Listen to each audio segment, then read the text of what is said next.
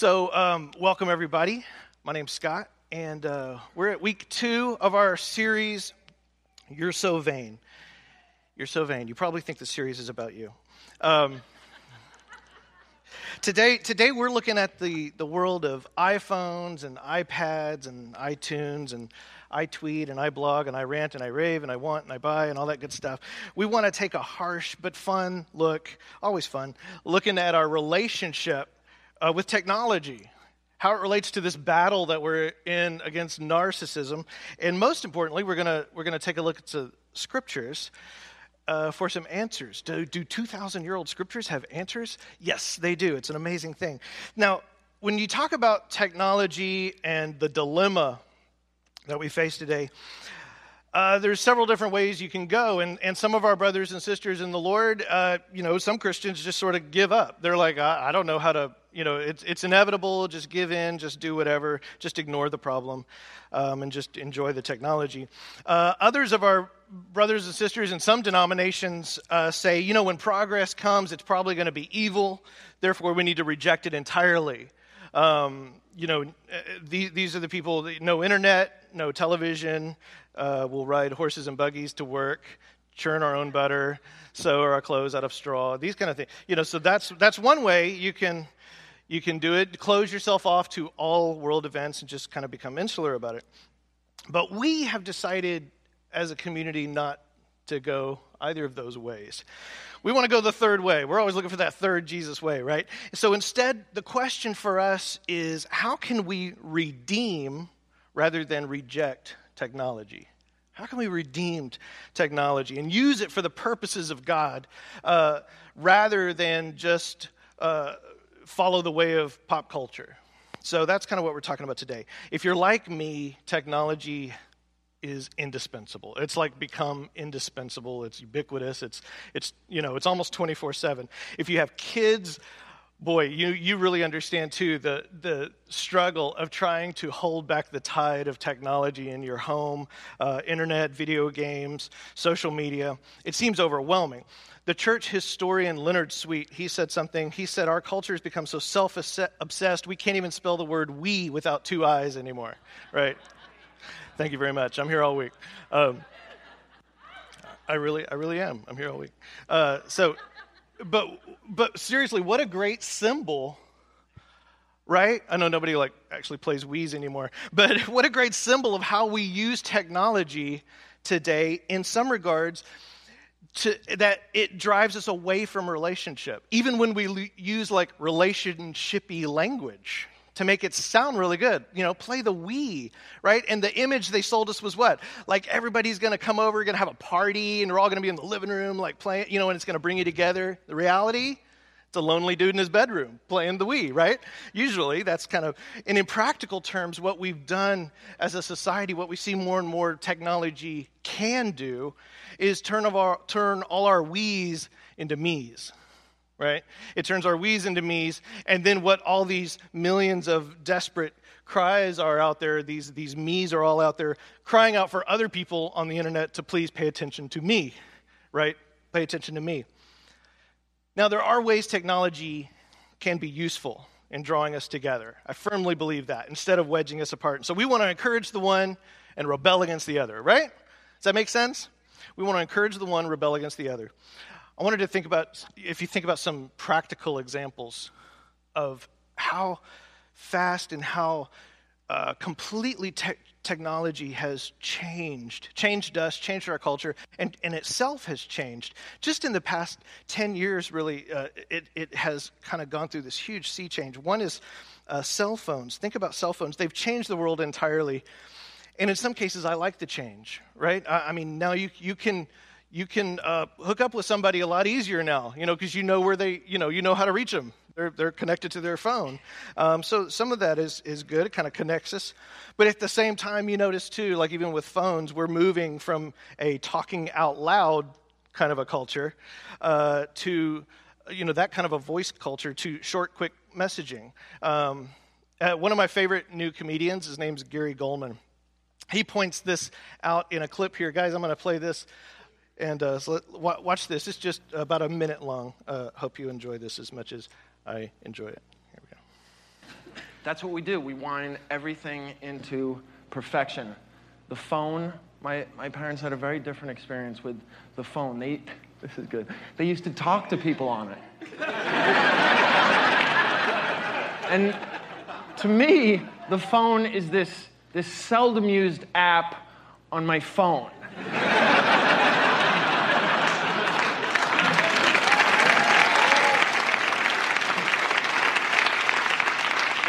And if you use it on me, oh, God help you. How dare you? I am furious when I get a phone call. You text me first to see if I'm even taking phone calls today. And I'll text you back with a window. But we are relentless with how we want the phone to be better. Like, we want all our music on the phone. You want all your music on the phone. No, I'm sorry, I misspoke. We want all the music. Every song ever on our phone now. Okay, but like, what are you willing to pay for that? Pay for it? Nothing. My offer is this. Nothing. Exactly. Speaking of mobile phones, the camera app, right? Speaking of apps, the camera app. It's actually made owning an actual camera pretty obsolete for those of us who aren't professional photographers, right? And I'm just thinking about the way the camera was used. Even when I was a kid growing up, the camera was kind of expensive, so not everybody had their own camera. Usually you had like a family camera, and so and you had to like buy film. You had to go to the store, buy film for the camera, and it had a limited number of pictures, like 20 pictures on there. So you had to like take care of what you took a picture of, and then you had to take that and go get it developed, and it was just this big deal. So every picture was like really precious. And it was usually, even that was a little more of a communal aspect, because you're taking pictures of people and, the Grand Canyon or whatever. And now it's very different. We take 1,000 pics in a day and we post them all online, right? Because everyone wants to see all these pics. And what we take a picture of has changed too, right? We used to take the picture of the family standing in front of the Grand Canyon. Now we take a picture of the fajitas that they just served me, right? Or it's pics of myself, right? So now, we used to take pictures like this, and now it's like this, right? Here I am in front of this, and here I am in front of this, and here I am looking hot in front of the mirror this morning. This is like what we take a picture of has completely changed. The evolution of the internet as a whole has changed so much. To me, this is what's really fascinating. When you think about it, it used to be a technology where we could tap into to learn stuff, right? I remember when I first started dating Melissa. This was a while back in my apartment. I didn't have the internet yet. This is so long ago that when I would go to her house, they had America Online. Remember? They actually sent billions of these CDs to everybody in the mail. You remember that? So they had America Online. So I was into her, but I really liked the internet. So I'd go to her house. I'd be like, "Hi, can I come in and play on your internet?" And we'd, the internet, it was like amazing. But, there was this wealth of information at our fingertips, right? You remember? So the internet was this place you just go, and the world just opened up to you, and you just learned all this stuff. Now the poles have flipped when it comes to the internet. It's a place people go not to learn stuff, but to express stuff, right? People don't go to the internet to learn and grow and find out about things. They go to put their lives on display. And so it's just kind of like everybody's just throwing it out there, putting it on display. I don't know if anybody's reading the internet, but everybody's posting, right? We post the selfie. We update our ever-changing status of our mood. You know what it is? Well, an hour ago I was this way, but now I need everybody to know I'm feeling like this. And, we blog. And now some blogs are good. I like some blogs. They're interesting. They're fascinating. They can be like a fascinating little slice of life that's outside of your own four walls. It's an interesting thing to just see, and there's blogs I go to every week just to kind of check them out. There's other blogs I've read. They should not be for public consumption, right? There's things out there, you're just like, you just want to go, oh, no. You shouldn't be writing that. That's way too much information, or it's just not interesting, or it's just coming from this very uninformed mind. And some people, you just want to go like, why are you on the web? We need to introduce you to an alternative technology called the diary, right? The diary, it's wonderful. You carry it around with you. You can write stuff in it, and you can just, express yourself like crazy and not infect the world as you're processing. Some people. Then there's YouTube, of course. And YouTube, we can take a home movie, which used to be for our family. We would take a home movie and show it to our family. We'd look at it once a year or something like that. Now we put it on YouTube for all the world, all the people that we don't care about or don't care about us, but they can all see it. Now, again, through all of these avenues of technology, they can be great. Technology can be great. There's good sides to them, and then there's some really, really big downsides. The number one website just 10 years ago, anybody tell me in the year 2007, 10 years ago, what the number one visited website in America was? MySpace, somebody said it. MySpace, right? Remember? MySpace. So out of the ashes of MySpace, of course, came Facebook, which is still kind of the granddaddy, of the modern social media today. And Facebook has kind of become the poster child of the self-promotion engine, right? Because we post what makes us look good. We post what makes us feel good on there. And right down the middle of Facebook is basically this incredible gossip column that we can, post and argue and whatever it is. Right down the middle of the page, it's basically Facebook is like our own little pool that we can stare at ourselves at and get lost in the image. You know what I mean? And then, of course, Twitter rose to power, and then you have Snapchat now and Instagram and all these great things. And now instead of just everybody posting what they're doing when they're sitting at their computer, everyone's posting what they're doing and thinking about every moment of the day, because it's mobile. And so we are using technology more and more and more. The problem is we're using it more and more to self-promote and to promote the trivial. And we have to ask the question, every minute that we're doing that, we're feeding that beast and spending our time doing that, are we being other-centered? Are we thinking the big thoughts? Are we living the rich, active lives that God has designed his human beings to live? Now, here's my confession. I use it all, right? I use it all. I tweet, I blog, I post, I think out loud, I comment, I like things, that someone else posted or something like that. So I have to ask myself the same question. The question is, where is that sweet spot? Where is that healthy balance where we're actually using technology to become a better influence on our culture rather than just using it in the unhealthy way that culture has handed it to us? Where is that sweet spot? Because sometimes, how many of you know, culture can hand you a great tool, but it gives you the wrong instructions. It'll hand you a great tool, but it'll give you the wrong instructions. It's kind of like culture handed us a knife. And it said, look, here's a knife. And that knife, a knife can be used for good or bad, right? But it's as though our culture handed us this tool and said, look, can I interest you in this knife? You can stab people really good now, right? And look how easily you can just stab anybody around you, right? Oh, and the reaction of some people is, well, if that's what they say it's for, I guess so. We just sort of go with what we're told. And then, you have the other side. The religious conservatives will say, yikes, that knife, that's a bad thing. Stay away from those. Stay away from those knives. But we can be more creative than that, right? We can turn technology on its head. We can be more wise, and we can say, let's see the potential in this technology. Not as a self-loving tool for evil, but I can use my creativity, and I can ask, how can I flip this thing upside down and use this for good? It's funny. Like we saw with the Wii, technology today, the way culture presents us technology, it tries to put it in palatable language.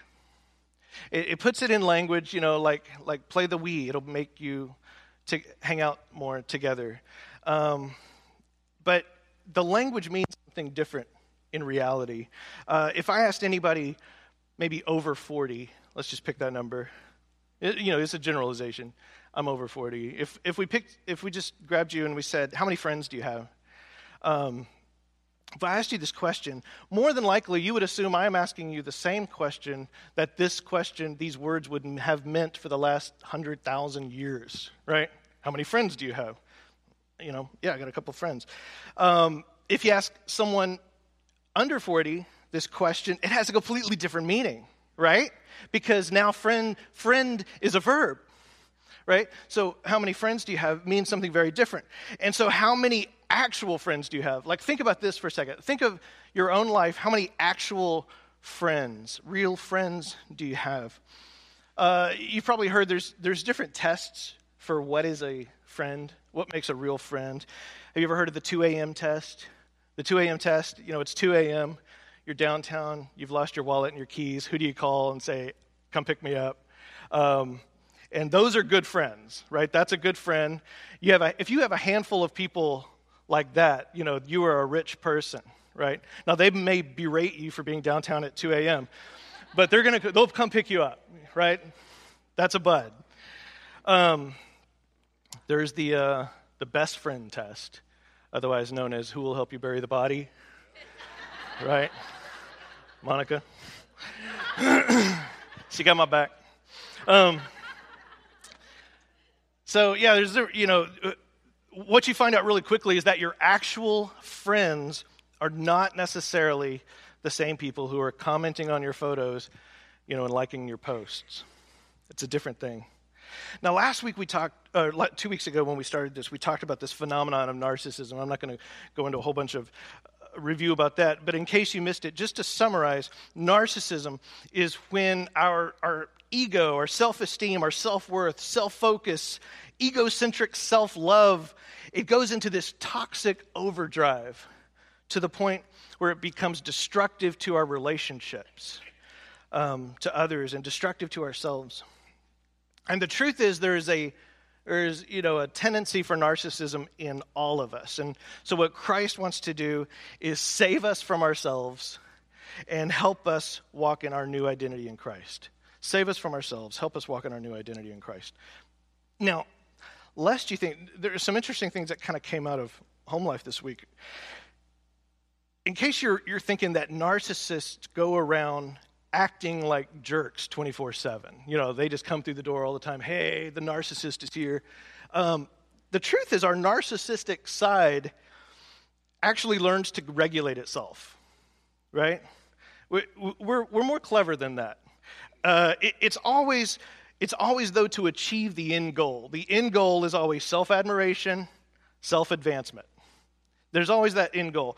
But narcissists can even portray sometimes a false humility, or appear to be caring. Narcissists know how to appear to be caring when it serves their self-promotion engine, right? Always when it serves the engine. And so what you want to look for, is their consistency over time? What is their genuine caring for people over time on a consistent basis, and especially in the little things, right? In the little things, do they practice ongoing other-centered behavior in the little things that maybe not everybody notices? Or do they tend to just make grand gestures that sort of further their brand? You know what I mean? It's easy to make those grand gestures, but are they doing it in the little things? Narcissists can also be very charming, right? They've learned to use the tools at their disposal to win converts to them, right? So they can use charm. They can make you feel like they're your best friend. They can also be very shrewd, very wise. Now, this is what I find really interesting. In the New Testament, there's a word. It's a Greek word used over and over, and it's phronimos. Phronimos. It's so brilliant. The New Testament is brilliant. It's a word that is translated both wise and shrewd, depending on the context. It might be talking about one person who's very intelligent, who uses great wisdom to do the right thing. It might be talking about a sneaky person, uses the same word, phronimos. And what the Greek word means is the ability to have insight into social situations and people. The ability to have, it's like an art, the art of insight into social situations and people. They can read the situation, right? So that ability can be used for good or evil. It could be both wise or shrewd, phronimos. And it's because it's knowing how to maneuver with people in order to achieve a desired goal. And when you think about it, some of the greatest leaders who've ever lived were very adept at inspiring people, right? Inspiring them to follow the cause, and they were great leaders to take action, as were some of the worst madmen who ever lived. They could be very inspiring, right? So the difference is if you take away the desire to serve other people, if you take away the desire to make the world a better place, then that power becomes completely self-serving, and it can be horribly destructive. Wielding that power throughout history we see it. It's led to both benevolent kings and horrible tyrants. That same power to inspire, it can turn you into an inspiring preacher of the gospel or a cult leader, right? Both of those people, you see people like on TV and you're like, man, they got it. Man, they just make me want to I would follow them anywhere, right? Well, that's the same guy living out in the desert in California who's got his little harem, right? He knows how to inspire people to follow him anywhere too. So it's important we don't mistake charisma or charm in anybody as someone looking out for your good, right? That's just sort of a little fatherly advice there. Don't mistake charm and charisma for somebody looking out for your good. But here's what's interesting. This ability to say things or put things in a way that inspires people to do, what you hope they will do, it's simply an ability some people have. It's an ability some people have, and that ability itself is not wrong. Jesus says this in Matthew 10, verse 16. He tells us to be innocent as doves here, but wise as serpents. Some of your translations, if you're looking at it, will say shrewd. It's that word again, phronimos. Wise or shrewd as serpents. Jesus tells us this. Now, what happens if we are just shrewd as serpents? It becomes narcissistic, right? That's a recipe for bad stuff. Having that ability can be a good thing when it is partnered with being innocent as a dove. We might put it this way. Here's your tweetable moment, right? You ready? Here you go. Wielding wisdom without love is as dangerous to others as lavishing love without wisdom is to you. When you wield wisdom without love, what is that? That's manipulation. That's manipulating people, and that's dangerous. It's toxic. It's horrible to do that to other people. But at the same time, we can wield love and lavish love willy-nilly without using any wisdom. That can hurt others as well as ourselves, right? Countless people have been hurt by one used without the other. Now, are you supposed to love everybody? Yes. I hope that wasn't hard for this church. You're supposed to love everybody. Okay, whew. I would not have done my job well if that was hard for you. You're supposed to love everybody. So what does this mean? You have to use wisdom. And so you use wisdom, sometimes on a person-by-person basis. How can I best express love to this person that will help them, that will better their life, right? Because you can express love one way to one person, and if you express it that way to this person, it could ruin them, right? You know what I mean? So we use wisdom. The Holy Spirit comes into play right there. So wisdom and love. We have to partner wisdom. That's the art of having insight into a situation or people, kind of what's making them tick. We have to partner that wisdom with other-centered love that Jesus calls us to. Otherwise, we're just manipulating people. But if we use them both, then we're not being manipulative, or we're not in danger of being foolish and doing something foolish. Amen? Okay, here's the problem. Narcissists thrive in this technological culture. This is the problem today. They thrive in this culture because our new technologies, they cater to narcissists. They also feed upon our natural narcissistic tendencies that you and I have, right? So it's this self-feeding narcissist building machine. In our Facebook-type culture, the narcissists are the ones who appear the most successful because they do a good job of self-promoting. So they appear the most successful, the most happy, the most fortunate, the most popular, and we see that. And what that leads to is the next problem, which is narcissists, therefore, end up becoming our role models. The narcissist becomes our role model, because who doesn't want to be like that guy? Man, look, he's got it going on. So that's my role model now. And so they're the ones who appear the most successful and thriving, so they become the role models for the rest of us. That leads to the next problem, which is that normal people like you, who may not necessarily be that egocentric, you got a little bit, but you're not so much, you start to adopt narcissistic behavior because that's your role model. And that becomes the new normal, right? That's the new normal. So we actually have people in our culture here in America who are psychologically unwell setting the baseline for what's the new normal. And that's what we shoot for, and that's what we want to strive for, right? That's the new normal for the rest of us, which leads to the final problem. What happens to us whole society is the culture itself becomes psychologically, relationally sick. The whole society, the culture, because now it's just part of the culture. It's sick. And so, that's where we come in. It falls on us who are brave enough to be in the world, but not of the world.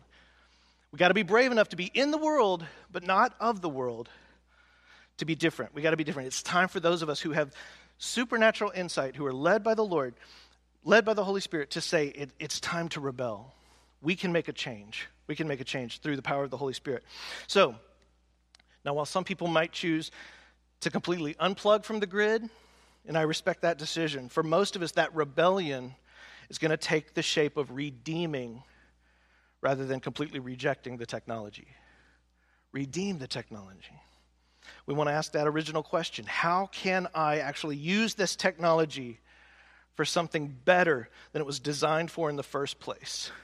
How can we use this same technology that's being misused by the culture to improve our culture? How can we use it? So with that in mind, so we've looked at technology, we've looked at narcissism and how they feed on each other.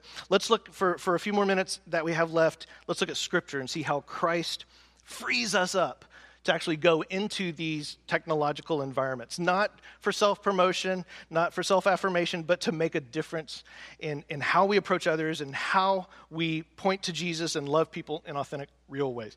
We want to be people of wisdom and love, right? Wisdom and love. Wise as serpents, harmless as doves.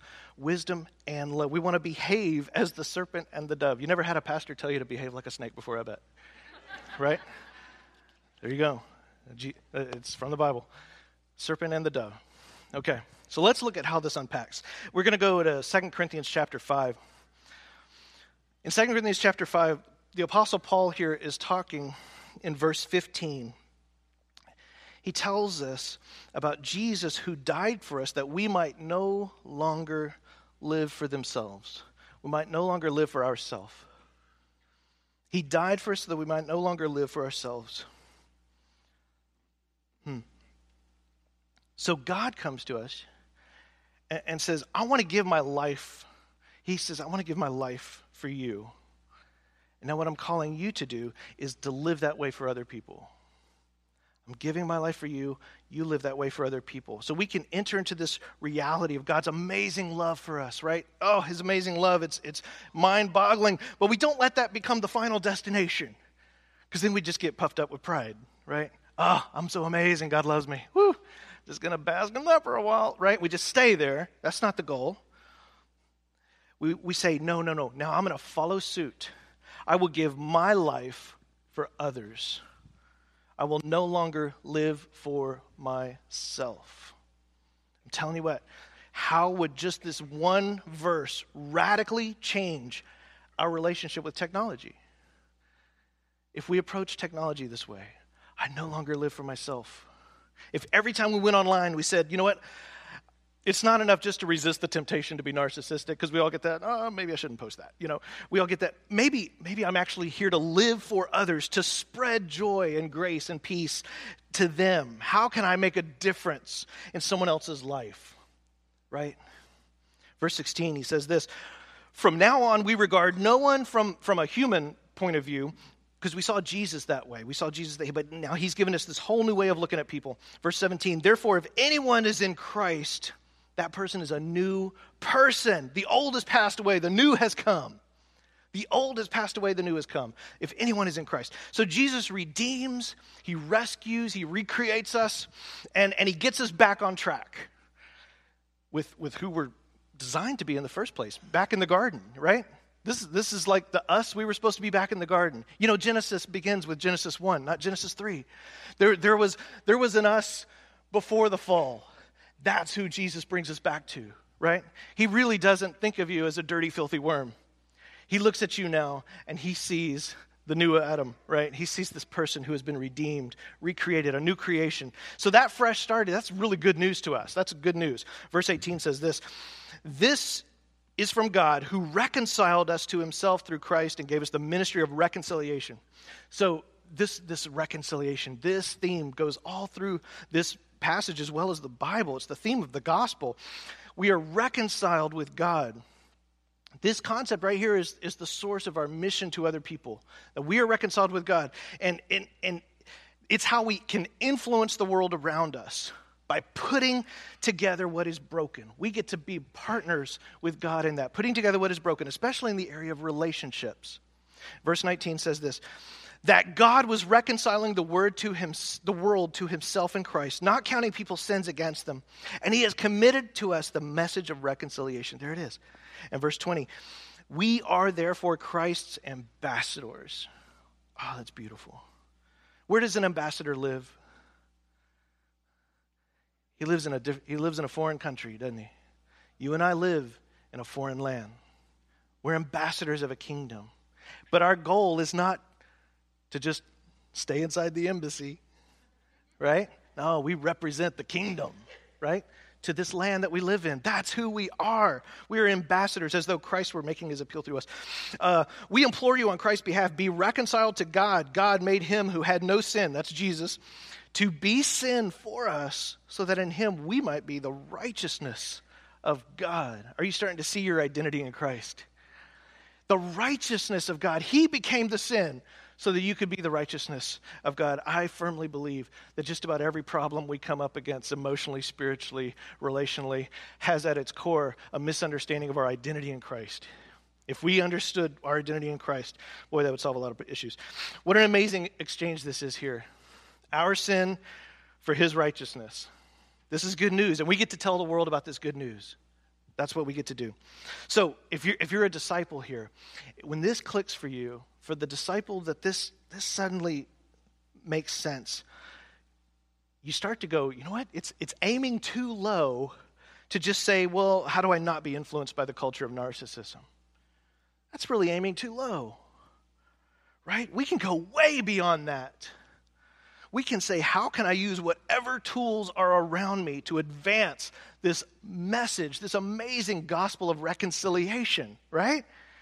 That is being a disciple who makes disciples, instead of just being people only concerned with our own purity. Disciples who make disciples. They leave the embassy. They go out there. They represent the kingdom. Now, what does that look like? That might look like talking about Jesus. You get online or you get on a social media, and it might mean talking about Jesus, telling people about Jesus. What it also might be is representing the kingdom and injecting that viewpoint of Jesus into whatever conversation is being talked about, right? So it can look that way. Either way, we're being the living, breathing message of Christ to other people. Okay, so what do? I want to make this, we always want to make this as practical as we can. Here's some tips. I'm going to give you 3 tips. Number 1, steer your conversation towards something bigger than yourself. These are real simple things. Just steer your conversation towards something bigger than yourself, rather than just trying to stop being self-centered. Don't be a narcissist, don't be a narcissist, don't be a narcissist. Because really, who are you thinking about? You're thinking about yourself right then, right? Am I being a narcissist? Oh, I shouldn't be a narcissist. You're thinking about yourself. Try filling your thoughts with something greater than yourself altogether, something greater that helps you forget yourself altogether, right? Make someone else the center of your attention, of your online and in-person conversation, right? Now, can you never mention yourself? Of course not. You're not a robot, right? You'll mention yourself sometimes. But try to make that the person, like when you're in a conversation with somebody, whether it's in real life or a fake person online. Try to make that person the object of your thoughts. Make them the center of the conversation more often than yourself. More often than yourself. Better yet, steer the conversation up to Jesus, right? Steer it that way. Galatians 6 says this.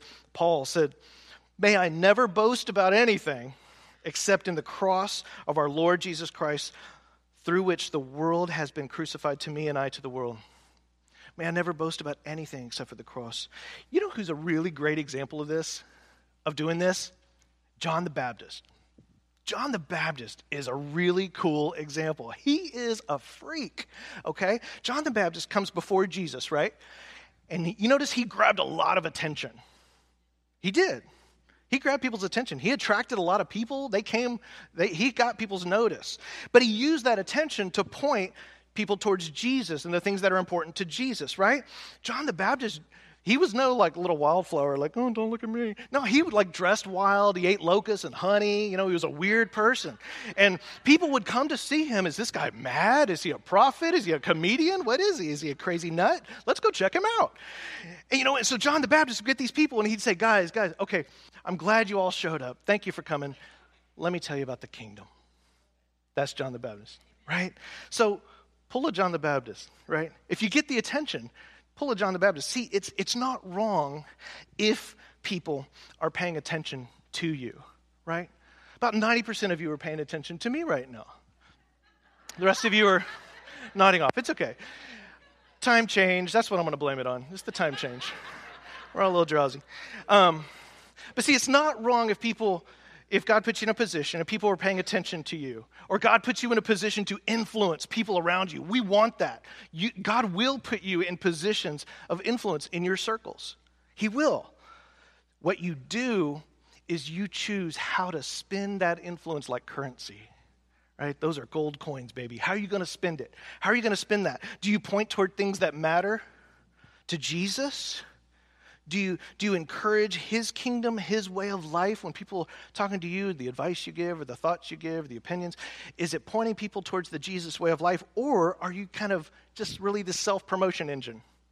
Are you just self-promoting? Are people seeing Jesus more clearly because of the attention they give you? Or are you reflecting that attention toward others and toward Jesus? See, the attention that people give us, the influence that we have, it shouldn't result in us being exalted. It shouldn't result in us being exalted. It should always point back to Jesus, right? Because we're not that hot stuff, right? We're not that interesting, right? It should all point to Jesus. Jesus, right? Jesus finds you and me, and we are broken. We're really...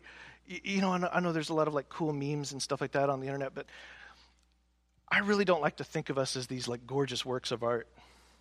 When Jesus finds us, we are 1,000 shards of glass on the ground, and he gathers those shards of glass together, and he'd even cut his hands while he was doing it, and he gathers those things together, and you know what he makes? He makes this beautifully, perfectly reflective mirror. That is what he forms us into. Now, you probably looked at a mirror this morning. Does anybody remember your mirror? Did you praise your mirror? Oh, mirror, you are beautiful. No, the mirror, we appreciate the mirror, don't we? Right? You look all pretty this morning. I can tell. You looked in one, right? We appreciate the mirror, but we don't walk away thinking about the mirror. The thing that catches our eye, the beauty that catches our eye, is what the mirror reflects. We are about reflecting the love of Jesus. That is really our role. Reflecting Jesus, reflecting the hope of the kingdom to other people. And if we're doing our job right, they don't walk away thinking about us at all. They just walk away with hope if we're doing our job right. Okay, that was number one. Number two, when you do talk about yourself, be authentic. Okay? Here in the age of technology, we have to keep this in mind. So we are freed up now, because there will be on occasion that we talk about ourselves. The Bible even talks about proper times that we are to talk about ourselves to other people. We're freed, though, from pretending that we don't mess up. We don't have to pretend that we have it all together. We don't have to keep secrets about our own mess-ups, because the Bible tells us that we should expect them. There's scriptures all through the New Testament that tells the church what to do when you mess up. That tells me the Bible expects us to mess up, right? We are glorious image bearers, but we are, we come to Jesus broken, and that's something that we can expect as he's putting us back together, which is really strange because in religious circles, that seems to be where everybody has their game face on, right? It's like we don't really believe that. We have our game face on, and it's the place where everybody tries to look as perfect as possible. And we are the people that have access to the book that says, you're messed up. Right? We get to read the book. We know about that, right? We see it. So we can stop hiding the mess ups. And instead, in an authentic community, you know what that looks like? That looks like a place where you treat your weaknesses as something that needs healing rather than something that needs punishing. See, if you're not in Christ, it's something to be punished, right? It's something that you pay for. And in the end, you're going to pay for it. But when you are in Christ, those weaknesses, Christ says those are things that need healing. And so we can come to each other. We don't have to be ashamed. We come to each other, hey, I need healing, right? And so that's a beautiful thing. Our weaknesses are something that need healing. 1 John chapter 1 says this, if we claim to be without sin, he's talking to the church, by the way, we deceive ourselves and the truth is not in us. He's not talking to pagans here. He's talking to a church. If we confess our sins, he is faithful and just and will forgive us our sins and purify us from all unrighteousness. So John's reminding Christians here, this is an ongoing process of life, right? What did Jesus teach us to pray? Lord, forgive us of our sins as we forgive those who sins against us. It's just this constant thing. We are just forgiveness machines, baby. We're forgiven as we're being forgiven. We're forgiving as we're being forgiven. Yeah, we're forgiving, and we're being forgiven. James 5:16 says, you, church, are to confess your sins to each other so that you may be punished, healed. Confess your sins so you may be healed. What an interesting thing for him to say. He doesn't even say forgiven. He says healed. Wow. We have to protect, in a church like ours, we have to constantly be diligent about it because it's not human nature to be honest, is it? I mean, it's not my human nature to be honest with you. I want to present my best self to you, And so we have to constantly be diligent and intentionally protect this authenticity in our community. We have to foster it. Because we are freed up, and we are not freed up by the gospel to protect our fragile egos, to keep secrets, but rather to say, here's how I messed up, and I need your help in helping me grow in that. Okay, so that's number 2. Having said all of that, tip number 3, remember number 1. Okay? Keep going back to number 1. Increasingly steer your conversation towards something bigger than yourself. Here's the truth, and we all know this is true. If you spend all your time just being really authentic and talking about yourself, you might be missing the bigger picture of your purpose. Some of us live there. Some of us live in number 2. Let me tell you about myself. And that's good. What we want to do then is head back to number 1. Think about things bigger than us, right? Being able to be authentic with each other about our weaknesses, that is a privilege purchased by the gospel. See, the gospel gives us that privilege. It is not our purpose. Our purpose is not to authentically talk about ourselves. That is a privilege that we now have. You understand? That just came to me as a freebie. You're welcome. I'm proud of that one. Which is wrong, and so now I have to repent. Okay. Okay, so this, let's land this plane here. This helps us transform our relationship with technology. Because when you interact with technology, never forget that you represent a whole different way of living. Sorry.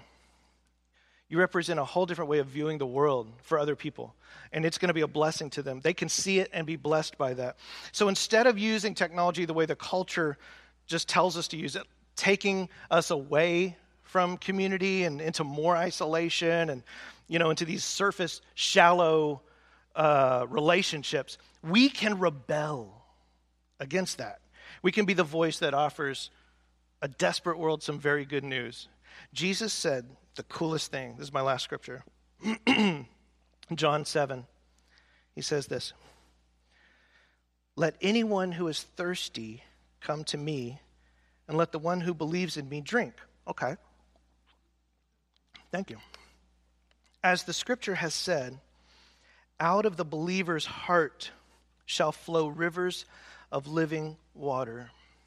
Now he said this about the Spirit, which believers in him were to receive. Look at that phrase right there. These rivers of living water flow. These rivers of living water that flow, that are going to quench the thirst of this desperate world around us. Where do these rivers flow from? Our heart, your heart. That's where they flow from.